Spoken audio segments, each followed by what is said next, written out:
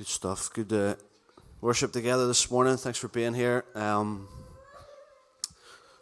All the normal people and the regular people, whether you feel normal or not, you're so good that you're here this morning. Mark and Rachel, it's incredibly wonderful to have you guys with us this morning. Great to have Daria back with us as well.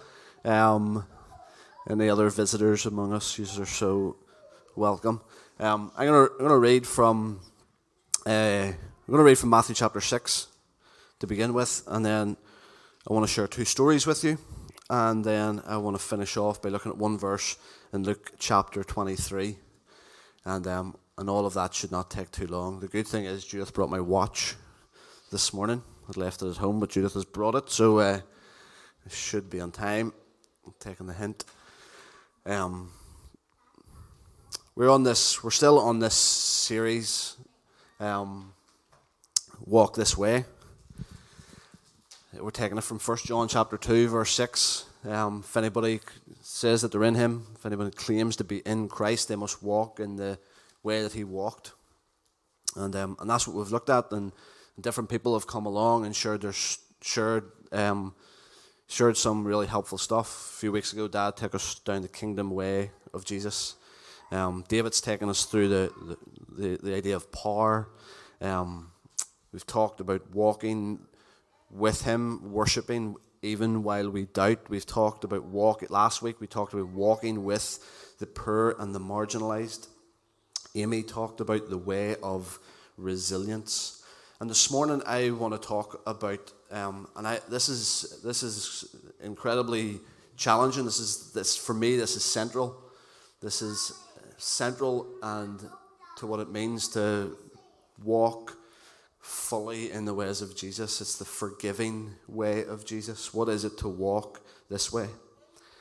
And so one of my habits, one of my routines, I am very poor when it comes to following through with really helpful habits and rituals and routines. But there is one thing that I do every morning, every Monday through to Friday. I drive Caleb to school, to the school bus. I'm not that good a father. I take him to the school bus in the village. And so I drop him off at the school bus. And as I drop him off, he gets on the bus with the rest of the students from his school. Just beside him, there's other students who are waiting to go to their school. Across the way is where Daniel, you get your bus there, don't you, to go to Portadown with all the ones going to the Portadown schools. And so my habit is that I will, at the bottom of Rich Hill, my prayer is here. Matthew 6, verse 9, the prayer that Jesus taught us to pray, Our Father in heaven, hallowed be your name. Let your kingdom come and your will be done. And as I wait at the bottom of Rich Hill, my prayer is, let your kingdom come, let your will be done in Rich Hill as it is in heaven, in Hardy as it is in heaven. And then I just begin to pray for the school buses as they prepare to leave. Father, would you let your kingdom come, let your will be done in Armagh as it is in heaven, in Armagh Royal, in the high school, and the tech. And then as I drive past the Portadown schools, Father, let your kingdom come, let your will be done in Portadown as it is in heaven, in Clowna, in the college, in the high school as it is in heaven. And I'm making my way up over the hill, and I'm making my way back down the hill in Irish Street to come back home and get everybody else ready for school. And on my way back down, I close out the rest of the prayer. Give us today our daily bread. Forgive us our sins as we forgive those who have sinned against us. Lead us not into temptation, but deliver us from the evil one. Yours is the kingdom, the power and the glory forever and ever. Amen. And all of that to say that there is something that as that has become routine for me, what has struck me every time, maybe not every time, but in my most alert moments, and maybe that is not very often, but in my most alert moments, I realize what I am praying when it comes to forgive us our sins as we forgive those. It's just made me reflect as I consider the prayer. Everything else that we're praying, it's for Him to do something. Give us, lead us, deliver us, let your kingdom come. But here in this central part of the prayer, there is a responsibility on us. There is a part that we have to play. It seems to me anyway, that the only part of this prayer that requires something of us is forgive us our sins as we forgive. And so as I speak about this morning, I know that maybe some of us are carrying stories, we're carrying situations, we're carrying things that have happened to us that you could maybe be saying, "Hey, listen, you don't understand." And I don't understand the complexities and the nuances of all of our different stories. But I do know that the way of forgiveness, that the way of Jesus when it comes to forgiveness, it is so demanding and it is so difficult. I want to acknowledge that. But let me read verses 14 and 15 as well in Matthew chapter 6. It's as if Jesus, as he's teaching us this prayer, he's maybe wanting them to hear this connection. As forgive us, God, as we forgive others. For if you forgive men, verse 14 says, when they sin against you, your heavenly Father will also forgive you. But if you do not forgive men their sins, your Father will not forgive your sins. So demanding. So difficult. And you know what? I have spoken to people, and this is the reason. This is the reason why they find it too difficult to follow Jesus. There's something about Jesus. It's almost like they understand the cross. They understand what's been done for them.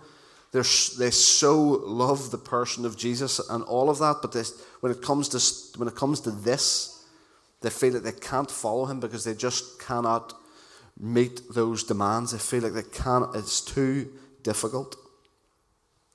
And what Jesus seems to be doing, and what I think he is possibly longing for his hearers to hear, is this connection that he makes between forgiveness from God to our forgiving others. And I think it's really important to say that there is no part of Jesus here or anywhere else that he is saying that do this in order to earn my forgiveness. Forgive others so that you will in turn earn my forgiveness. I don't think that is what Jesus is saying here. He is connecting forgiveness from God to our forgiving of others, but not in a way that we would try and earn forgiveness, but that we will see the importance of being people who forgive. And so if anything else, that's what I would love to do this morning. That would be the conversation that at least that would be the thing that we would converse, that we would dialogue around our tables or across coffee. That as demanding, as difficult as some of this is, let us at least see the utter importance of being a people who forgive. When I read through the life of Jesus, when I watch how he walks, when I watch what he says, when I read on with Paul, this idea of reconciliation, it is for me. It is the perfect way to describe what the kingdom is like. The kingdom is a world of reconciliation. As we consider the cross, what was God doing? God was in Christ reconciling the world to himself. The kingdom is a world of reconciliation, and so kingdom people are to forgive. And again, I think that what Jesus is saying in this prayer, what he is wanting his disciples to hear, and I think what he would want us to hear, that forgiveness is the way that kingdom living works. See, we have these big prayer events and we have these big moments of praying, your kingdom come and your will be done. But the truth is, as I read this prayer, as I engage with this prayer of Jesus and what he's wanting his listeners to hear, there is no way that the kingdom come, the praying kingdom come, and forgiveness can be separated. It is something that we can't separate.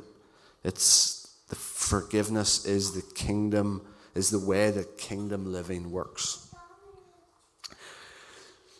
And so before I read a verse from Luke chapter 23, I want to just share two real life stories that have inspired me. This first one took place in 2006. And it's one of those stories that I come back to often. And then there's another story I want to talk a bit closer to home. The first story is about the Amish. The Amish are, for me, the Amish are a remarkable section of our Christian family. And some of their practices are really interesting, but they're a remarkable section of the Christian family. And in October 2006, in a small village in Lancaster County in Pennsylvania, there was a 32-year-old milkman. This milkman was known among the community. This guy delivered the milk to the Amish, to their schools, to their families. And one day, in October 2006, he walked into the one-roomed Amish school and rounded up all of the girls. He got rid of all of the boys, rounded up all of the girls, and I'm so conscious all of a sudden that we have kids in the room. But 5 little girls lost their lives. I'll not go into the detail, but 5 little girls lost their life that day. And you can imagine, thankfully we can only use our imagination, and I think what we could even imagine wouldn't even touch the pain and the brokenness of what this Amish community felt. See, the Amish community, they live together. Everything they do is done together. And so these 5 little girls that lost their lives, this would have been felt by everyone in this little community. But the response that evening, it made the headlines. This was just the way that the Amish community lived, but this one particular occasion, it made the headlines. And in spite of their brokenness, in spite of their pain, that evening they delivered food. They made homemade meals, and they delivered it to the wife and the 2 kids of the man who had just taken the life of 5 of their little girls. It was remarkable. It's remarkable to read the stories because it went on. They began to raise money. This man was the one who brought the money into the home, and now this lady, in all of her brokenness and all of her shame, to bring up 2 kids, the Amish rallied together and they raised money for the wife and the 2 girls of this man who had taken the lives of 5 of their precious children. And even on the day of the killer's funeral, and the Amish don't like to be, I didn't know this, but the Amish don't like to be videoed, they don't like to be photographed. But because they so wanted to protect this wife and their 2 girls, when the media came to the funeral of this guy, the Amish family came out in their dozens and formed a shield right around the wife and the 2 girls. They formed a shield and they walked with them to the church, and they walked with them to the graveside, the whole while forming a shield. David's taught that, and that was the one thing I thought of yesterday. It came to mind again to me yesterday, and that's why I wanted to share it. Because as I watched Christian Eriksen lie on the floor in the football pitch, to watch his family and his teammates rally around in a shield to maintain his dignity and all of that, I couldn't help but think of this community that even though this woman's husband was responsible for the brokenness and the pain they were feeling in the community, they shielded her on the day of the funeral from the media. It's a remarkable story to engage in or to watch. And one of the midwives who had helped to bring 3 of the 5 girls into this world, she was part of the group of ladies that prepared the meals that were delivered to this woman and her 2 children. And she said herself, this is only possible if you have Christ in your heart. People kept asking why and wondering why they were doing what they were doing. People were almost offended. They were offended by how scandalous this way of forgiveness was. And she said it's only possible if you have Christ in your heart. There's a local journalist who followed this story, and he said this is imitation of Christ at its most naked. He went on to say, I don't want to denigrate anybody else who says that they're imitating Christ, but the Amish walk the walk as much as they talk the talk.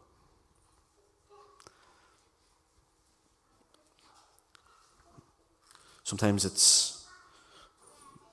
it can be easier to read the words off the page or preach them from a pulpit.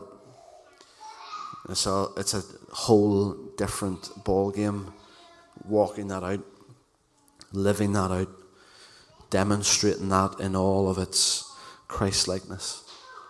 There's another story took place a bit closer to home. A guy called Richard Moore. And I absolutely, over the last couple of years, I've heard Richard Moore speak a few times, and I just love listening to him. He's a breath of fresh air, listening to his story. And you can listen to him. He's done an interview with a friend of ours down in Ross Trevor, Johnny Clark. You can go on to BBC and you can watch his documentary called Blind Vision. Or you can listen to his TED Talk on his website. But in 1972, Richard Moore, as a 10-year-old boy, I'm not sure if any of you are familiar with the story, but as a 10-year-old boy, when he was walking home from school, before he'd even left the school playground, he was shot by a British soldier. And at the age of 10, became blind for the rest of his life. And why I love listening to him is because how he speaks about blindness and darkness. And he talks about blindness and darkness not being the same thing. And he tells his story about how he has avoided living in darkness by not being consumed with anger and not being consumed with bitterness. There's a difference between living in blindness and darkness. Fascinating. 35 years after he had been shot, as a young schoolboy, blinded for the rest of his life, he started a business. He got married. He's got 2 girls. He missed seeing them. He missed seeing their birth. He was there, but he talks about how that was one of his regrets, that he missed the birth of his children, missed all of those moments with his kids. And in 2007, 35 years after this incident, he met the soldier who shot him. And again, it's fascinating listening to him talk about this encounter. He met the first time that they met. They chatted for 4.5 hours. And to this day, they are incredibly close friends. It's remarkable listening to the story. And they give joint talks, him and the soldier that shot him. They now give talks in different arenas, in different places, entitled The Gift of Reconciliation. He talks about unforgiveness. He talks about it being a self-destructive emotion. A self-destructive emotion. And he quotes an American author, Marianne Williamson, who said unforgiveness is like drinking poison yourself and waiting for the other person to die. Unforgiveness is like drinking poison yourself and waiting for the other person to die. In the TED Talk that Richard Moore gives at Stormont a number of years back, 2019 actually, he talks about forgiveness being a gift that you give to yourself. Again, just interesting listening to him. Forgiveness is a gift that you give to yourself, because without forgiveness, without dealing with the bitterness and the anger, you are the one who is consumed from the inside. That's why he refers to it as a self-destructive emotion, because you are the one who is consumed from the inside. And I find him helpful because he talks about forgiveness not changing the past, and for him, it does change the future. It doesn't change the past, but it can change the future. I know the challenge for me is sometimes you present these stories, inspiring, incredible stories as they are. My hope is that in telling them, that wouldn't lead to people feeling guilty or feeling bad that that's not where they're at. That they couldn't get to that place. That's not what I would want us, the way that I would want us to leave this morning. Everybody's journey is going to be different. Everybody's story, everybody's wrestle, everybody's struggle is going to be different. But I think it's worth sharing these stories to see what's possible, to see what learning that has taken place from others who have led the way or carved out a path for us to at least consider. And ultimately, as much as we are inspired by this Amish community, as much as we can be inspired by the story of Richard Moore, for the last few moments here, I want us just to reflect on the one that we actually want to follow, the way that has been carved out for us. And for me, Luke chapter 23, verse 34 is where I want to finish our time this morning. I'll not read the whole account of the crucifixion. I'll just read verse 34, where Jesus, if you have a red letter edition, you'll see that this is in red, where Jesus said, "Father, forgive them, for they do not know what they are doing."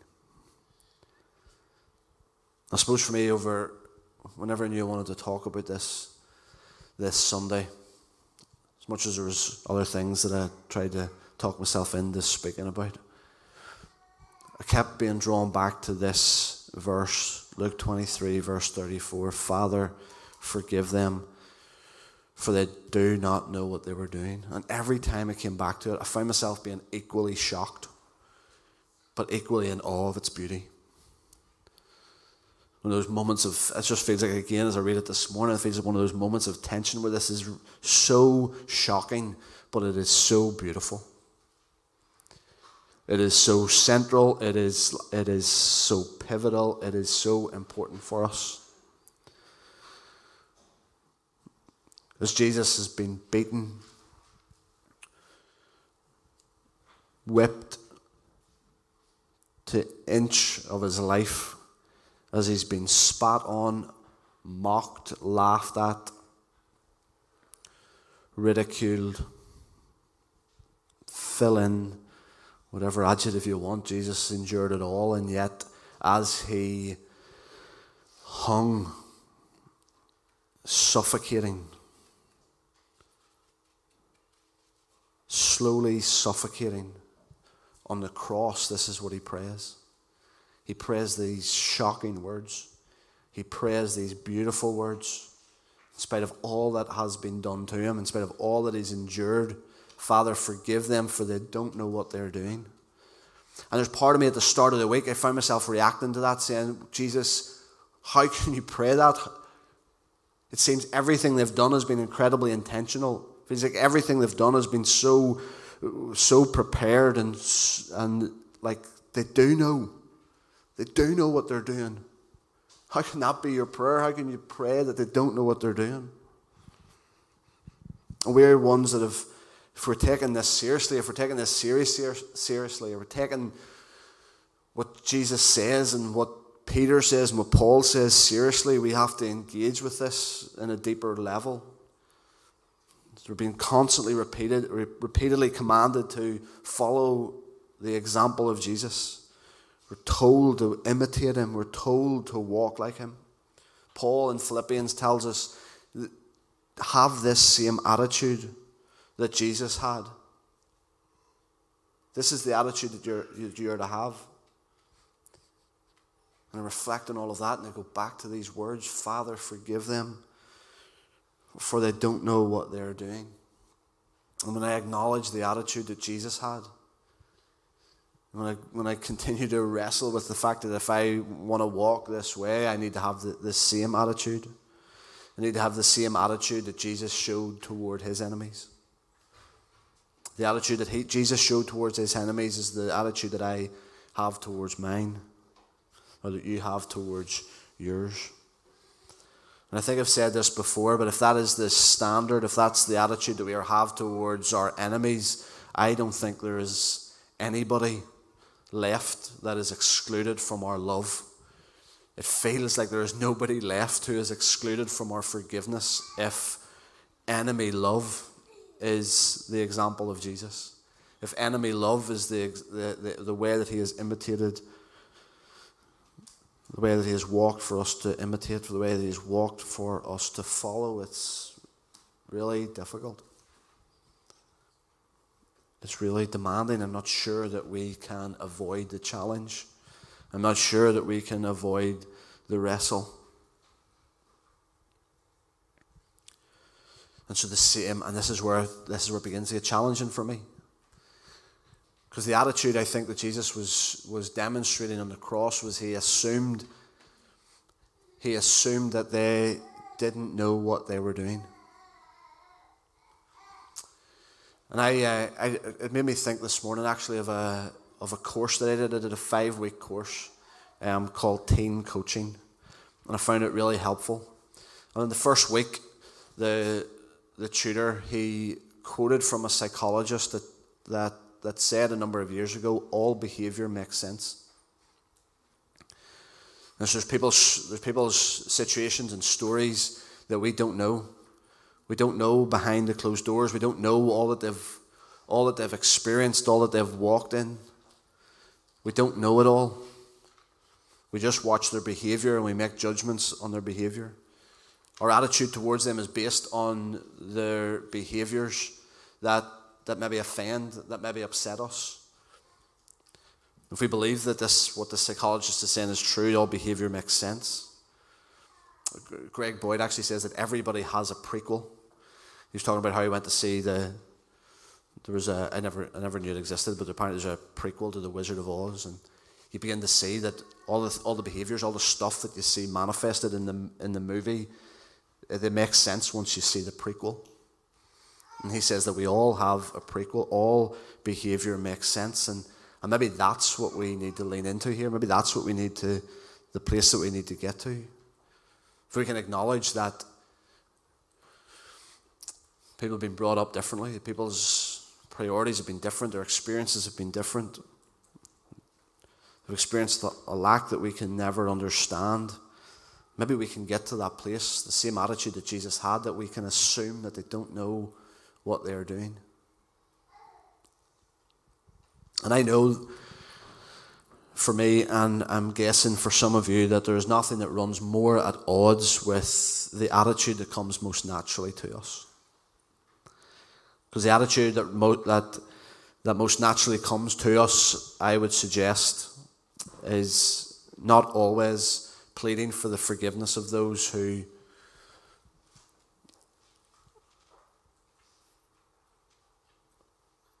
are doing the things they're doing or saying the things that they're saying. Often, or rather than pleading forgiveness, at times we can plead that God would exact vengeance, or maybe that's just me, but it is something that we're going to have to engage with, I think. It is something that I think we're going to have to look a bit deeper. I don't think there's any way for us to talk about the kingdom way of Jesus, or to talk about what it is to live the kingdom life and separate it from forgiveness. And so the forgiving way of Jesus is demanding. It is difficult. But it is one that he invites us to follow. It's one that he invites us to journey with. And so I'm conscious, like I feel it, I'm conscious that this maybe feels heavy. But I'm also conscious of the freedom. As I listen to enough stories. I've told 2 stories. But as you begin to go and look up these stories, you can go down a rabbit hole. And it actually is a rabbit hole of hope. Some stories are difficult to read, but there is hope. There is hope at the end of these stories. And as difficult, as demanding, as heavy as some of it might feel, unforgiveness is self-destructive.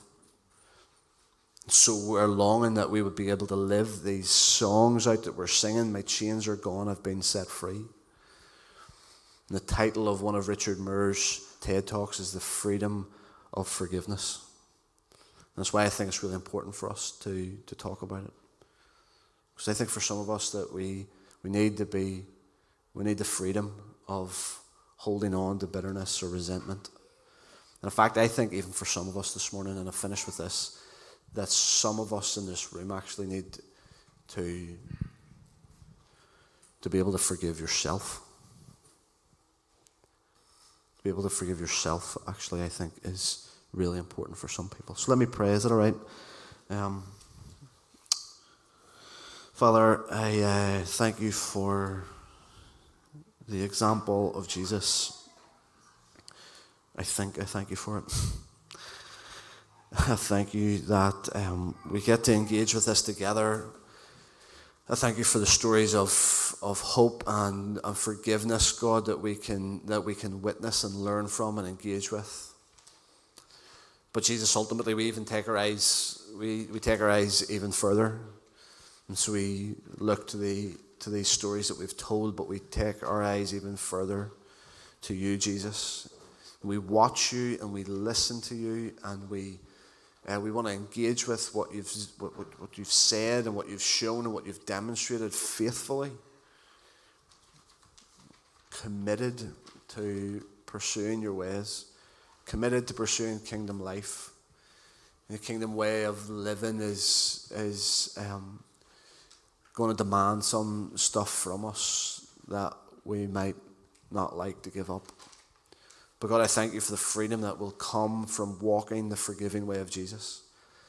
Thank you for the freedom that comes from of